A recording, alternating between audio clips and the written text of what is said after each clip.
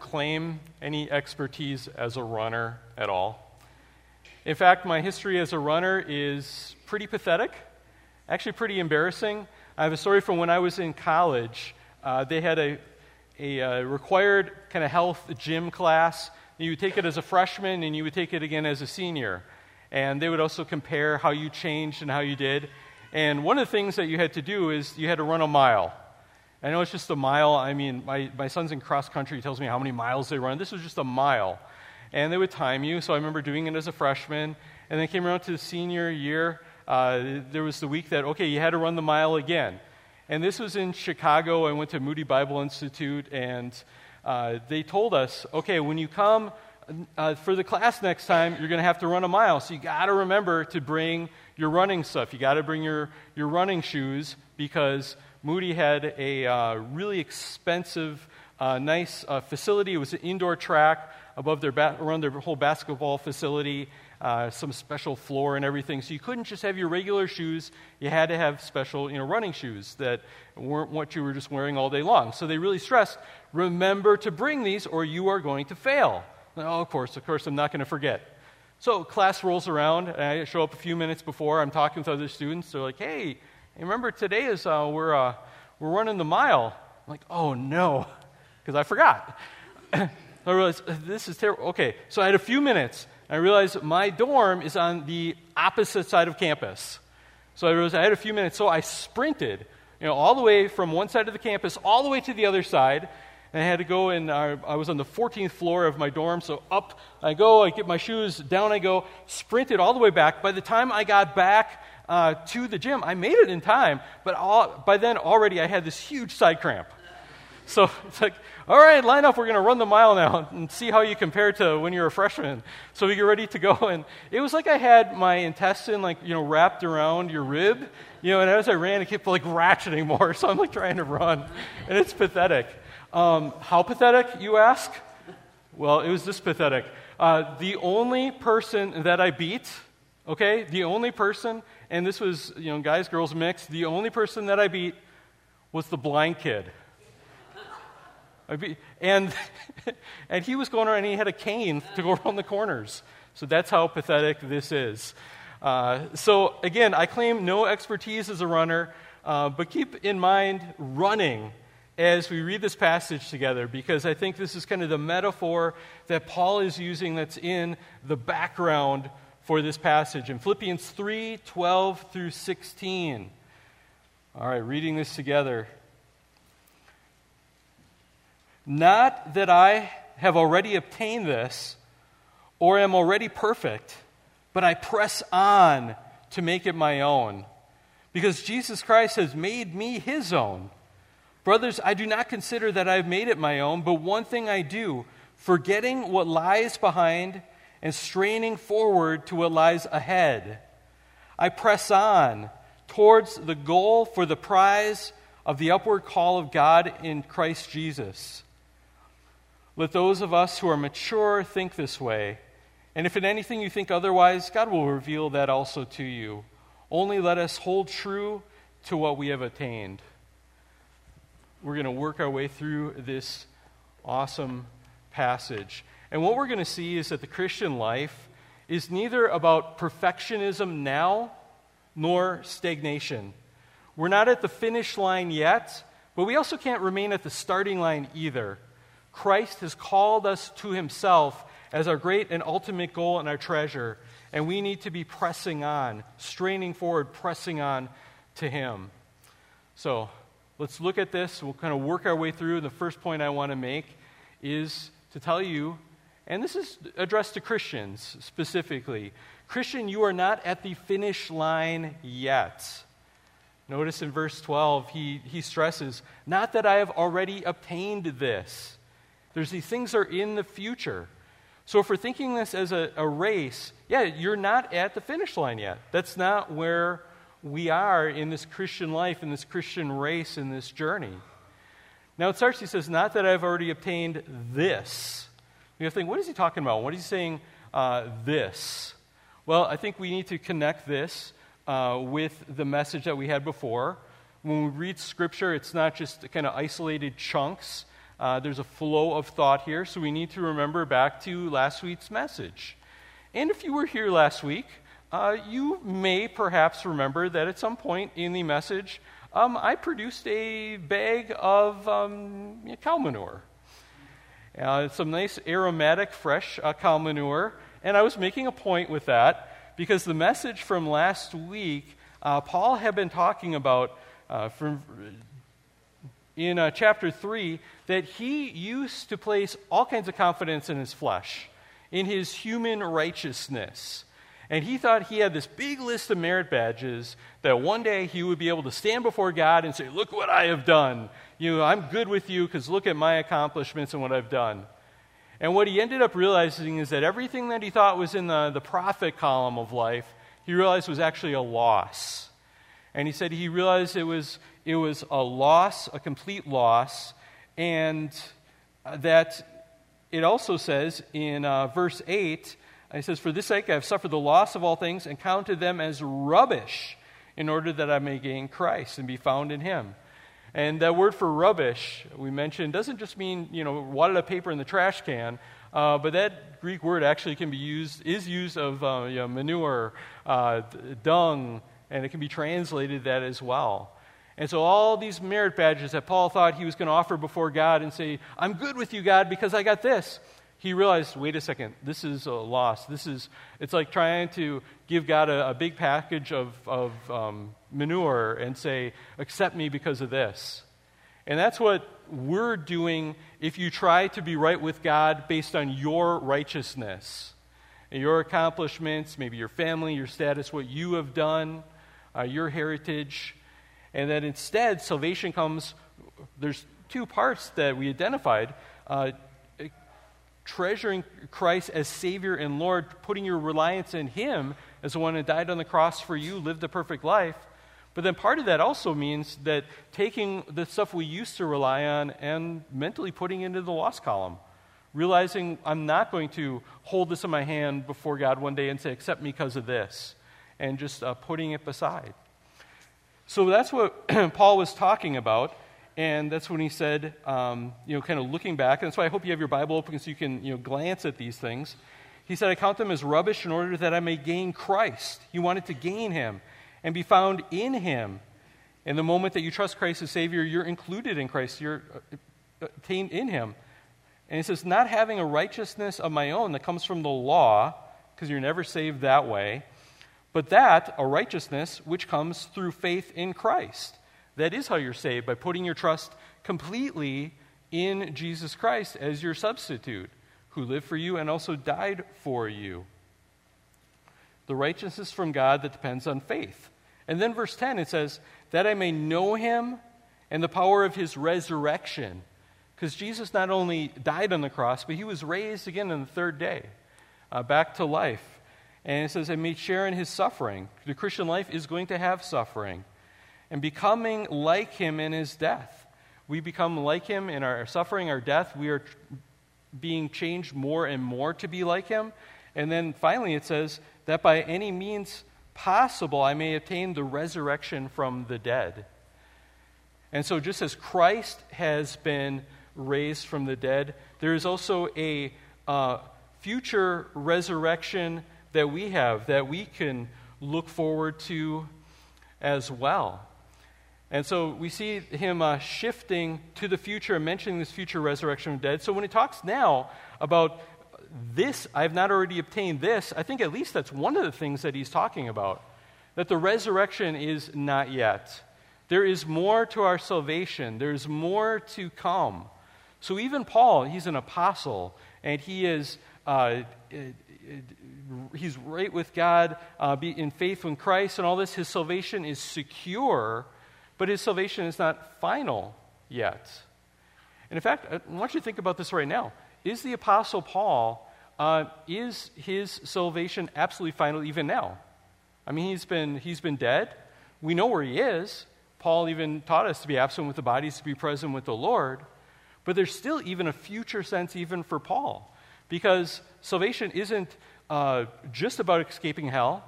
It's not just about, that's a really important thing. And it's even not just about going to heaven. It is about being with the Lord, and that is huge. That's a main part of it. But another part of it, too, is that there will come one day when the dead shall be raised. That we're not just saved spiritually, we're also going to be resurrected physically, and our bodies put back together, and this is part of the hope that we have to look forward to. And even Paul hasn't experienced that yet. Some other places in Scripture where it talks about the resurrection, Paul talks about this in Romans 6:5. He says, "For if we have been united with him in a death like his, we shall certainly be united with him in a resurrection like his." So it's future, but it's a certainty. If you've been united with Christ in his death, and that happens to you if and when you put your trust in Jesus Christ as your Savior, then that is certain, but there's a future certainty of being united with him in a resurrection like his. Christ's resurrection has happened already, ours hasn't. That's also why Paul wrote in 1 Corinthians 15, starting in verse 20, it says, "But in fact Christ has been raised from the dead, the first fruits of those who have fallen asleep." That means he's the first of this harvest of those that have died, fallen asleep, and have been raised to life. It goes on and says, "For as by a man came death," for by Adam death came into this world, "for by a man has come also the resurrection of the dead. For as in Adam all die, so also in Christ," for those that are in Christ, "all shall be made alive. But each in his own order, Christ the firstfruits, then at his coming those who belong to Christ." So when Christ returns, there will be this resurrection. And that the dead in Christ will rise first, and the rest of us will be, if you're alive during that time, the rapture. But part of what happens in that time is there's going to be a resurrection, a reuniting of us with our physical body, and however that works, God repairing, undoing the damage of death for us. So this is just one example of that there is still future things. There's still more at the finish line. We're still in the process of the race. We're not at the end yet. And so Paul doesn't want us to think that, that he's arrived. There's a day to come when every knee shall bow and every tongue confess. There's all these things, but it's not here yet. And we need to be realistic about where we are in salvation history. We're still in the middle of the race. This also means that sinless perfection is also not yet. There's a day coming, when we'll be glorified, when we'll be done with sin, done with temptation, and all this, but that's not today. In fact, you think, well, the Apostle Paul, he must have had just sin and temptation just licked. But again, he says, "Not that I've already obtained this or am already perfect." And perfect there can mean perfect, it can mean complete, it can mean mature. But he was still in process in his Christian life as well. He never claimed to be perfect in this life or free from sin. In fact, he referred to himself as the chief of all sinners. But there are some that have taught that you could have sinless perfection in this life. John Wesley, in the 1700s, he was the founder of Methodism. And there's the holiness movement that came after him. I mean, one of the things that he taught a lot of good things, but one of the things that he taught that I would disagree with him is he taught Christian perfectionism. Or sometimes it was called entire sanctification, or what he referred to as holiness, but that Christians in this life could hit a state where they are done with sin. That it is possible for you to, before you die and before Christ returns, to get to the place where you're done with sin. And some of the things that he wrote, he had a work called Thoughts on Christian Perfection. And he wrote, quote, "A Christian is so far perfect as not to commit sin." That's not every Christian that's there, but that's something that he believed was attainable in this life. And he defined this Christian perfection or holiness as, quote, "The loving God with all our heart, mind, soul, and strength."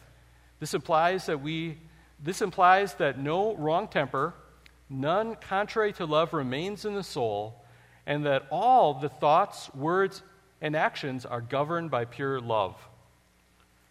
So, Hey, what if I put that on your head?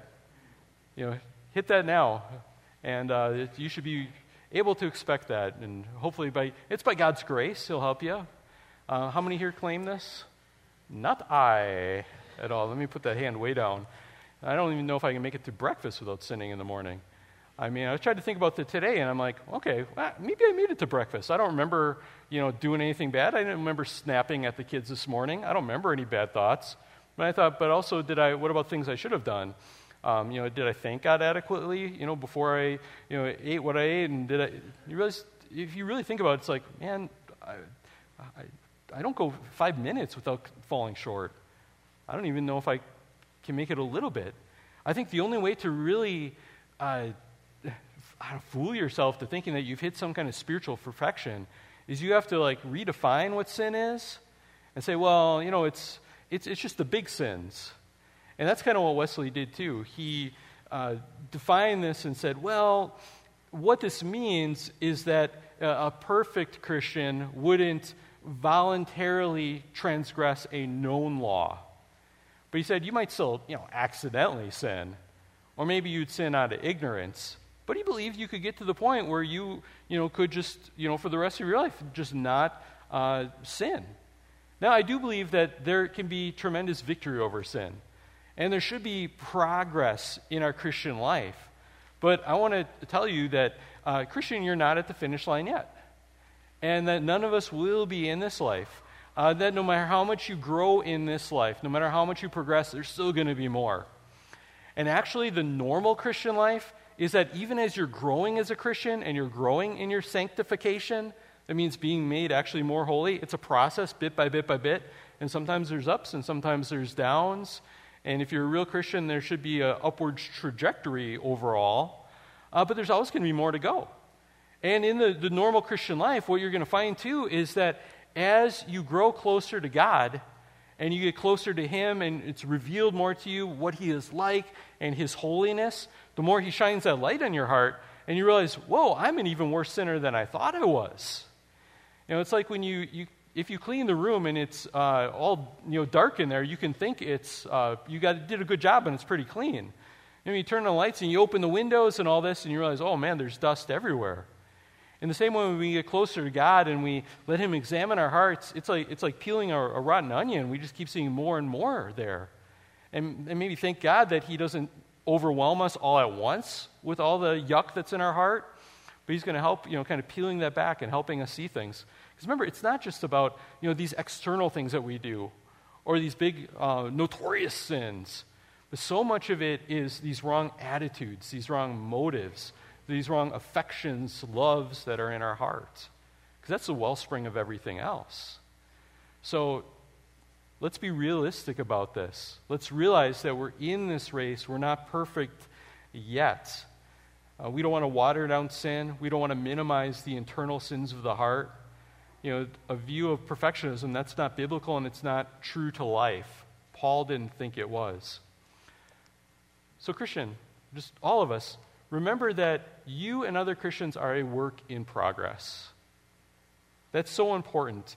And if we realize this should give us a humility. I think if I thought to myself, I've arrived. Look at this. I'm perfect. I am without sin now for the rest of my life. I would instantly shift into arrogance and pride. And that's a sin. And so there we go. That didn't last long. But none of us as Christians should be prideful. If we realize that we are saved by God's grace alone and what Christ did, we should be the most humble people. We realize that everything that is in the prophet column before God is a gift to us. That is actually Christ's work and His blood and righteousness and what He did for us. Then we don't pat ourselves in the back. And we don't say, oh, look at me, I'm a better person and I'm perfect. Why can't you be like me? So it gives us humility. I think it gives us a realism, too, to have patience with other people. In a sense, a healthy patience with yourself, too. That, there are failures, and you don't have to just be destroyed with guilt when you realize that. Instead, you press on. You move on in the Christian life. And we're patient with other people. You're not going to expect somebody that just became a Christian to all of a sudden have their whole life changed and figure it out. Now, we do believe that God starts this change, and he starts working on us on the inside out, but it happens differently in every person's life. And some people, there's a lot of internal stuff before you even start seeing it on the outside. For you, maybe God started cleaning up one part of your life before another, but maybe someone else, he's going to start working on a different area of their life. So it allows us to have humility, allows us to have realism and compassion on other people too. That we struggle, that other people struggle, and to help us along. That there's going to be still failures. There's going to be times when we need to pick each other up, off the track that we've stumbled, we're on the ground, and we get up and we help each other along. And this means, too, if you're not a Christian yet, realize what I'm saying is that in this life, no matter how hard you try, you are not going to avoid all sin. So if you're not a Christian yet and you're thinking, yeah, well, you know what, I could be. If I decided to not sin, I'm sure I could. And it would be easy for me. I just decided not to sin. So if I wanted to be saved by my works, hey, I could do that. Realize that all these other Christians will say, yeah, even with God's grace, man, we still have so much sin. So don't ever think that you are going to be able to get to heaven by your righteousness. I mean, that ship has already sailed. That road is closed. The only hope that you have is for someone that did live a completely perfect life and to give you the credit for his life. And that is the God-man, Jesus Christ. And he offers you his righteousness and for him to take the penalty for your sin on the cross. And he is the one that initiates all of this. Again, notice in verse 12, it had said, but I press on to make it my own. Notice that word press on, it's going to say press on twice in this section, and also strain forward. So it's pretty easy to see what's the kind of the main emphasis of this. But he says he presses on, but notice this is not initiated by himself, to make it my own because Jesus Christ has made me his own. That Jesus Christ is the one that initiated this. He is the one that started. And we can come to him because he has already grabbed us and is drawing us and calling us towards him. He has already given us this certainty of salvation, and now we continue to run to him. So, Christian, on one hand, you're not at the finish line yet, but also in this, we see that we are not to remain at the starting line either. So, Christian, you can't stay at the starting line. And you also can't stop. You don't want to just lay down on the track or say, I'm going to take a rest. Let's get out the lawn chair. And this is fine. I'm halfway through. I can stop. Instead, we need to strain forward, to be moving forward in the Christian life. Verse 13, brothers, I do not consider that I have made it my own. But one thing I do, forgetting what lies behind and straining forward to what lies ahead. So we're not at the finish line yet. We're headed there, but you can't just stay where you are. You don't just stay at the finish line. So a genuine Christian doesn't say, oh, great, I'm saved. I got my get out of hell free card, and I'm just going to stay the same. I'm not going to make any progress. No, we're called, we're motivated. God is working in our heart to call us to him, to have change in our life, to press on. Part of this means forgetting what lies behind. Notice this in the passage. Well, one thing I do, forgetting what lies behind. I told you I am not a runner.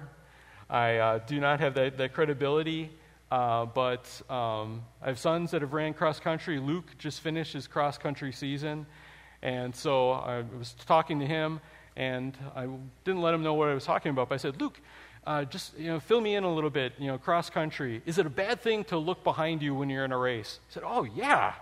That's terrible. You don't want to do that. It slows you way down when you do that. And I said, tell me more about this. He said, well, just looking behind, you're not going to be able to run the same way. But also what happens, he said, is that if the person's way behind you, you can start to think, well, I'm running faster than I think I am because you're judging yourself about the person that you're already outpacing. And he said, instead, you want to look at the person in front of you and try to catch up with him, and that motivates you to run faster. Instead of just looking back and assuming that you're running faster than you already are. And I thought, that's great, thank you. I'm going to use that. Good stuff. We don't want to look behind us. We don't want to get caught up in the past. The word here for forgetting, it can have the idea of to absolutely forget, but it also has the sense of to pay no attention to to kind of put it out of the mind in the sense that it's not what you're focused on. It's not what you're paying attention to, you're obsessing about. We need to not look back to the past. Don't get hung up on the past. It's so easy to do that, to look back, to always be looking behind us instead of looking forward. And when we do that, it can slow us down in our Christian life. It can slow us down from where we need to move forward to. So one of the things I'd like you to think about is to ask yourself, what do I need to forget? In the sense of, what do I need to pay no attention to anymore? To try and decrease in my mind. It doesn't mean you're going to actually totally forget it or pretend it didn't happen, but like to not let this be something that is in control of me, something that is holding me back. What do you need to forget? What do you need to move on from so you're not stuck in the past? And thinking about this, I can think of at least three kind of different areas that sometimes we can have things from the past that we keep looking to, that we obsess about, and that can hold you back in your Christian life. And I think the first is failures, regrets. Maybe you have a crippling sense of guilt from things in your past that you're like, this is not right. I failed, I sinned, I have this guilt. And maybe constantly looking to that as something that paralyzes you and keeps you from running forward in the Christian life. Think who wrote this? This is the Apostle Paul. Before he was a Christian, he used to help round up and kill Christians. He was a persecutor of the church. Remember, he used to think he had all these merit badges, all these different things in his old life. And part of it, he said that he used to think he was so zealous before God because he helped persecute Christians to preserve, God's holiness. Think of the regret that he would have for that. That because of him, there were people, he contributed to Christians dying. And you could get obsessed with that and be so paralyzed by that guilt that you can never move forward. Now, the solution for that isn't just kind of wishful thinking, put it out of your mind. The solution to that is remembering that Christ took your sin upon the cross, that he dealt with it in full. And that's what Christ did. And to remember that God's promises that for those that are Christians that have had their sins dealt with by Christ, Scripture talks about, it describes it in various ways, that God will remember your sin no more. So he takes your sin and casts it into the sea. If God is willing to look at your sin that way, or in a better way, not look at your sin, be willing to forget your sin, he knows it happened, but he's not holding it against you. If that's God's view and he's the supreme judge of the world, why do you think that you need to be the one that is constantly having this in your mind, paralyzing you, not able to move on from it? The only time you look back to it, you learn from lessons, yep, that's good. And you look back to it just so you can also then look to the cross immediately to give God thanks and praise for the salvation that he did. That sin has been nailed to the cross. That sin has been taken care of for you.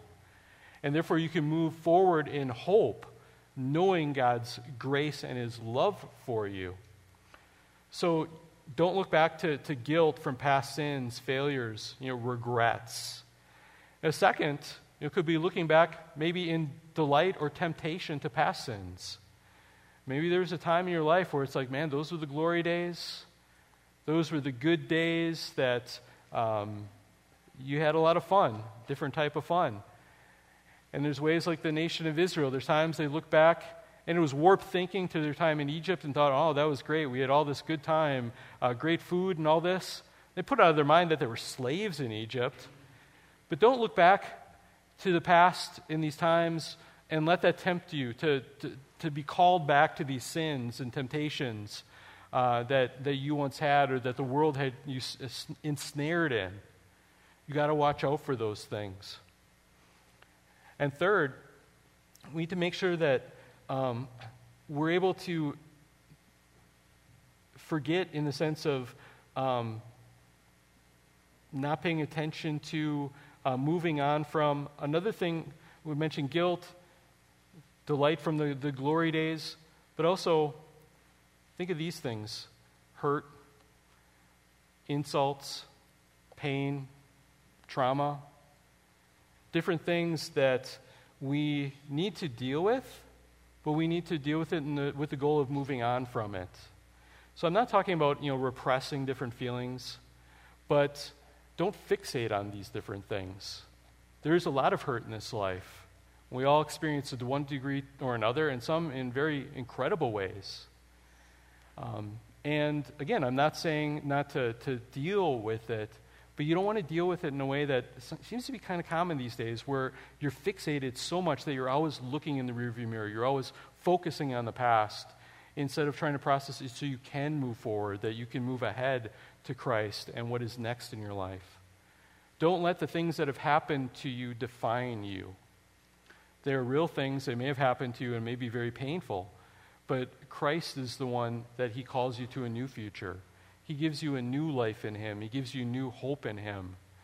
And you can move on. You can be freed to live for him. How many people here have time machines working? No? I don't see any hands. And if that's the case, there's nothing you can really do about the past. And so you thank God for saving us from it, and we learn our lessons, we appreciate his grace, and we move on. To quote Fleetwood Mac, "Why not think about times to come and not about the things you've done? If your life was bad to you, just think what tomorrow will do. Don't stop thinking about tomorrow. Don't stop, it'll soon be here. It'll be better than before. Yesterday's gone, yesterday's gone." We can get obsessed with the past instead of looking to what's forward. But that's the other part of this verse. It tells us, we're to push on. It says twice, and here it says strain forward.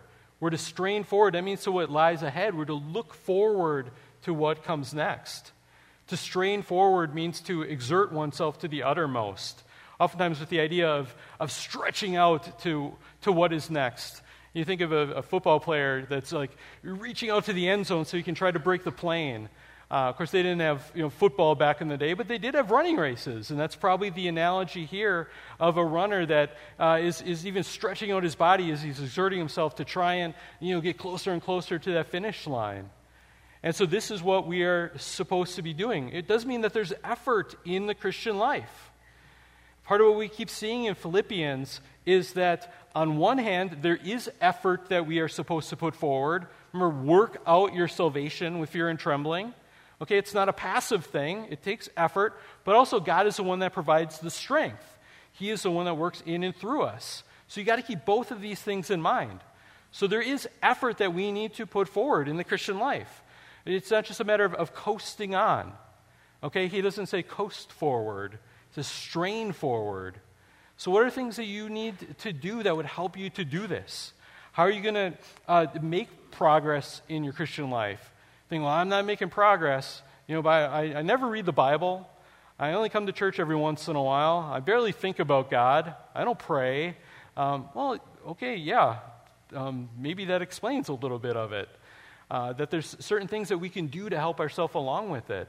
Serving, engaging other Christians, having other Christians that encourage us. There's a whole list of different things that can help us with this. God wants you to make progress in the Christian life. Not just stay where you are on the track, but you're moving forward. Back in verse 12, the verb that gets translated as make my own, in English we don't really get some of the flavor of it, but it has what I'm told in Greek, the idea of a runner overtaking the next runner that's in front of him. That you're in this race and you see the runner that's in front of you and you try to overtake that runner and catch up to him. And it reminded me, I talked about Luke's in cross country, and one of his last races, he talked about, it was great, I had a really good race. I kept running, and I saw the runner ahead of me, and I just caught up to him. And then I looked at the next one, and I caught up to that one. And then I saw the next one, and I just caught up to that guy. And he said I was like skipping stones, one after another. And I think that's what God wants us to be doing in the Christian life. I mean, sometimes if we look at just everything all at once, it gets overwhelming. But what is something that you see that is, it's not the ultimate goal, but it's like the next goal that you can do? That you can try to say, this is what I need to do next. So another thing I want you to think about after the sermon in this week is, what do you want to overtake next in your Christian life? Overtake in the sense of you're running, you need to get to that accomplishment. Again, it's not the end goal, but it's the next thing. And maybe there's more than one. Don't just have, one thing, and if you don't get that, you're working on nothing else. But think to yourself, maybe there's something that you realize, I got to work on this bad habit or this sin. I need to take steps towards victory in this. Or maybe you realize, man, there's things I need to do in my personal life I got to start doing. Or we as a family, this is something we need to do. I don't know what, you're going to have to think about it. You're going to have to ask God to help you and think, but what is, maybe identify at least one next thing that you think God wants you to do, God maybe needs you to do in this Christian race. So you're not just, again, looking back and saying, well, great, I've accomplished all these other things, I've outran this stuff, but look ahead to what is the next thing. And again, it's not like if you have to do this in order for God to love you. He already loves you. He's already called you. He's already made you his own. But you're doing this because he is your treasure, and you're trying to get closer to him in your Christian life, running towards him as your goal. Where you are at right now in the Christian life, whether you're closer to the starting line or you're closer to the finish line, is really not as important as where you're going. Where you're at is not as important as your forward progress. Are you making forward progress? Or you said, well, I got pretty far and this is pretty good. I can kind of stop now. Remember, we haven't arrived. We're pushing forward. That's with our life. That's with discipleship. Even learning about God, learning God's word. I've met some Christians that it seems like to them there's only two kinds of knowledge that are out there. There's things that they already know and things they don't need to know. And I think if I don't know it now, I don't need to know it. But that's not the attitude. There's always things that we need to learn about God. We're exploring. We're going deeper. We're also, and remember, it's not just about head knowledge, but our Christian life and in improving and seeking him more and more and more. This Christian race is not a sprint. It's a marathon that lasts our whole life. But there are going to be times when we're tired. There are going to be times where we grow weary, where it is hard, very hard to carry on. But this passage tells us that we need to press on. We need to strain forward. We need to press on. I just want to say this has been a tough week for a lot of us. It's been a week with things that have happened, the election, Proposition 3 being voted on, that it's tempting sometimes just to say, okay, I'm just done. Let's just call it quits. How could people make these decisions? And we have to remember, from this passage, we're called to press on. We're not at the finish line yet, whether it's on this issue or just anything. I mean, what do we expect? Is this the kingdom now? Has Christ returned already and set up his kingdom on this earth? No. We're still in this. There's an already of the victory is certain, but it's a not yet, that it's still more to come. He's still hasn't returned yet. This world is a world of conflict. It's a world of battle, and we should really expect kind of nothing less than this right now. This is what Scripture keeps warning us over and over again, that we need to be lights in a dark world. And once again, remember the words that Pastor Nick had in his sermon from a few weeks ago, that it never gets too dark for you to shine as lights. And the darker it gets, the more you can shine as lights. We need to continue to move forward. We need to press on. We need to draw that courage from God because of this. And in one sense, keep doing what we've always done. With what happened with the election in Proposition 3 is a grievous thing, and it's a setback. But it's not like it was going to be just utopia and kingdom now if it had gone the other way, or if every politician that you wanted and voted in. No, that's not. The only perfect ruler that we're ever going to have is Jesus Christ when he returns. And until then, we follow him in a very challenging world. You take your Bible and you open randomly to any page in the Scripture, and probably, with almost certainty, you're going to land at a page describing a time when people lived in a very messed up world. in a dysfunctional, sinful society, and very often with bad rulers as well. Okay? So pretty much anytime in the New Testament and most of the Old Testament, okay, maybe if you land right at the beginning or the very end of your Bible, that's probably the only time you're really okay. But most of this, we are in the middle of the race. And so we need to carry on. We need to press forward, continue to love people, continue to help. We're not going to be able to convince everyone, but you know what? If you reach one person and you help them to have different, Proposition 3, values on life, let's say through you're able to help one person to make a different choice, that's a life. But even more, it's not just about this. I mean, the ultimate thing is we want people to know Jesus Christ as Lord and Savior. I mean, even if there was never an abortion again, that would be beautiful. But if everyone then lived a full life and then died without Jesus Christ, that's not the goal. We want people to know Him, to embrace Him, and to love Him, and to be saved. So we want to be used by Him. And we need to strain and not coast.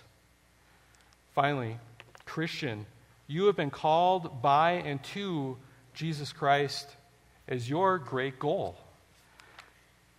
We're not at the finish line yet. We're not to be at the starting line. We're moving on. But there is a great goal that we are being called to, the ultimate thing. And that's the ultimate prize, the ultimate end that we need to head towards. And so we read verse 14, which says, I press on, saying that again, towards the goal for the prize of the upward call of God in Christ Jesus.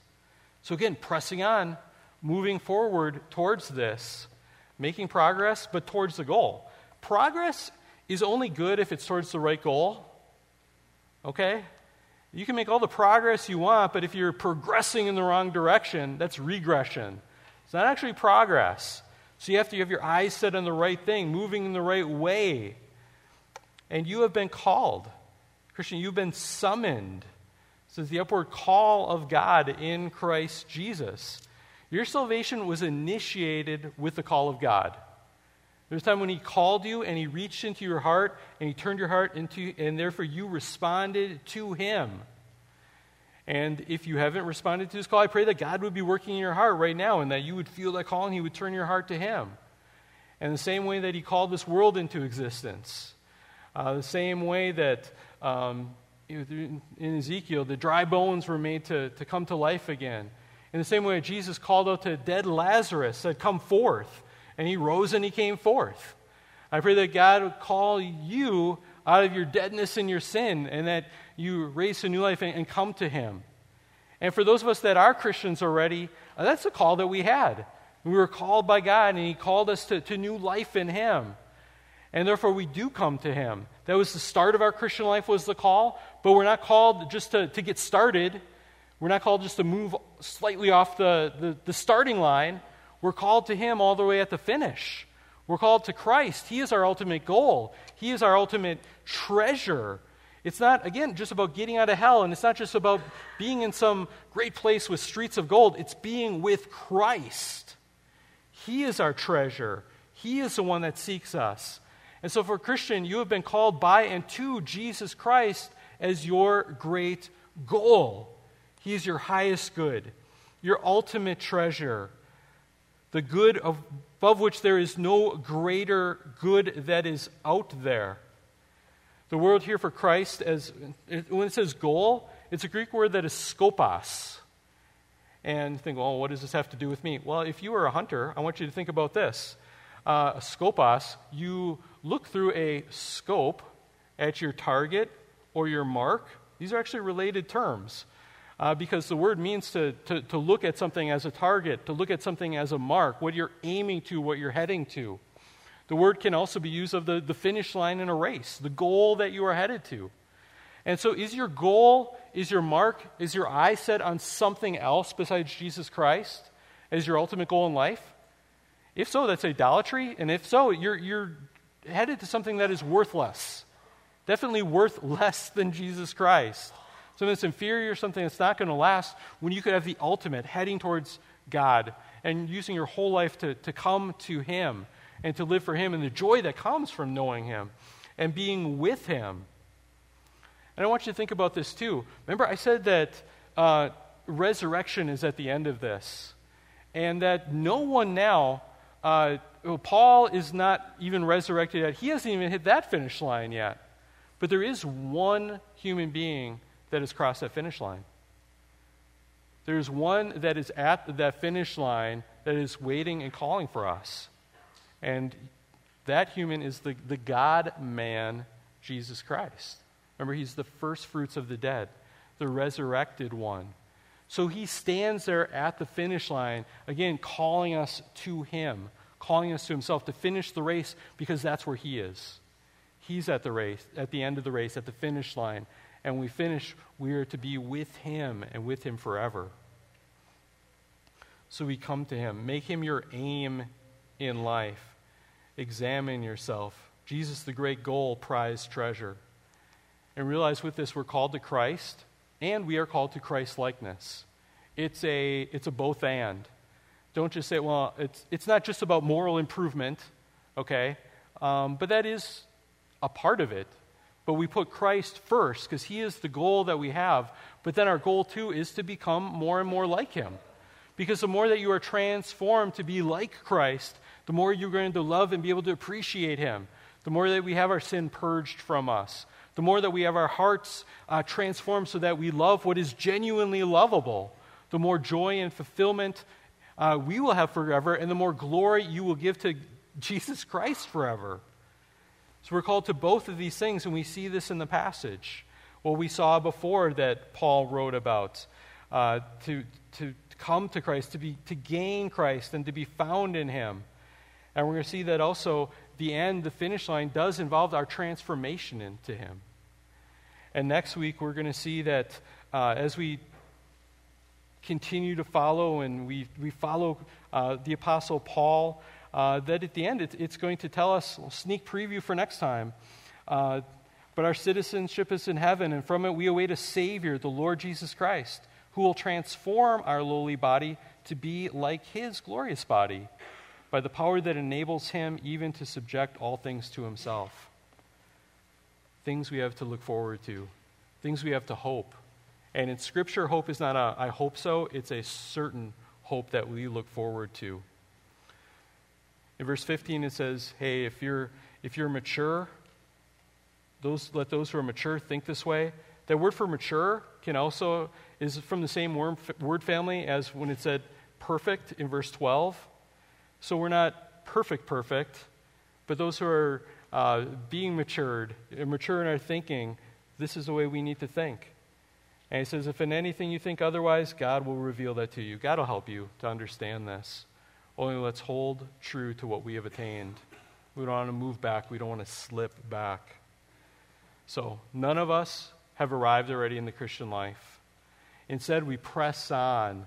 We strain forward to the goal that we are called to in Jesus Christ. Let's pray. Lord God, we thank you. Thank you for teaching us this. Help us to have a realistic but hopeful view of our situation. We are not at the end yet, but let us not despair.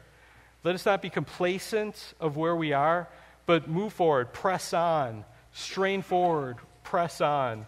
Not to earn our salvation, that's already been taken care of, but to draw closer to you every day. And we long for the day when we are with you. And we know that for a believer to be absent from the body is to be present with you.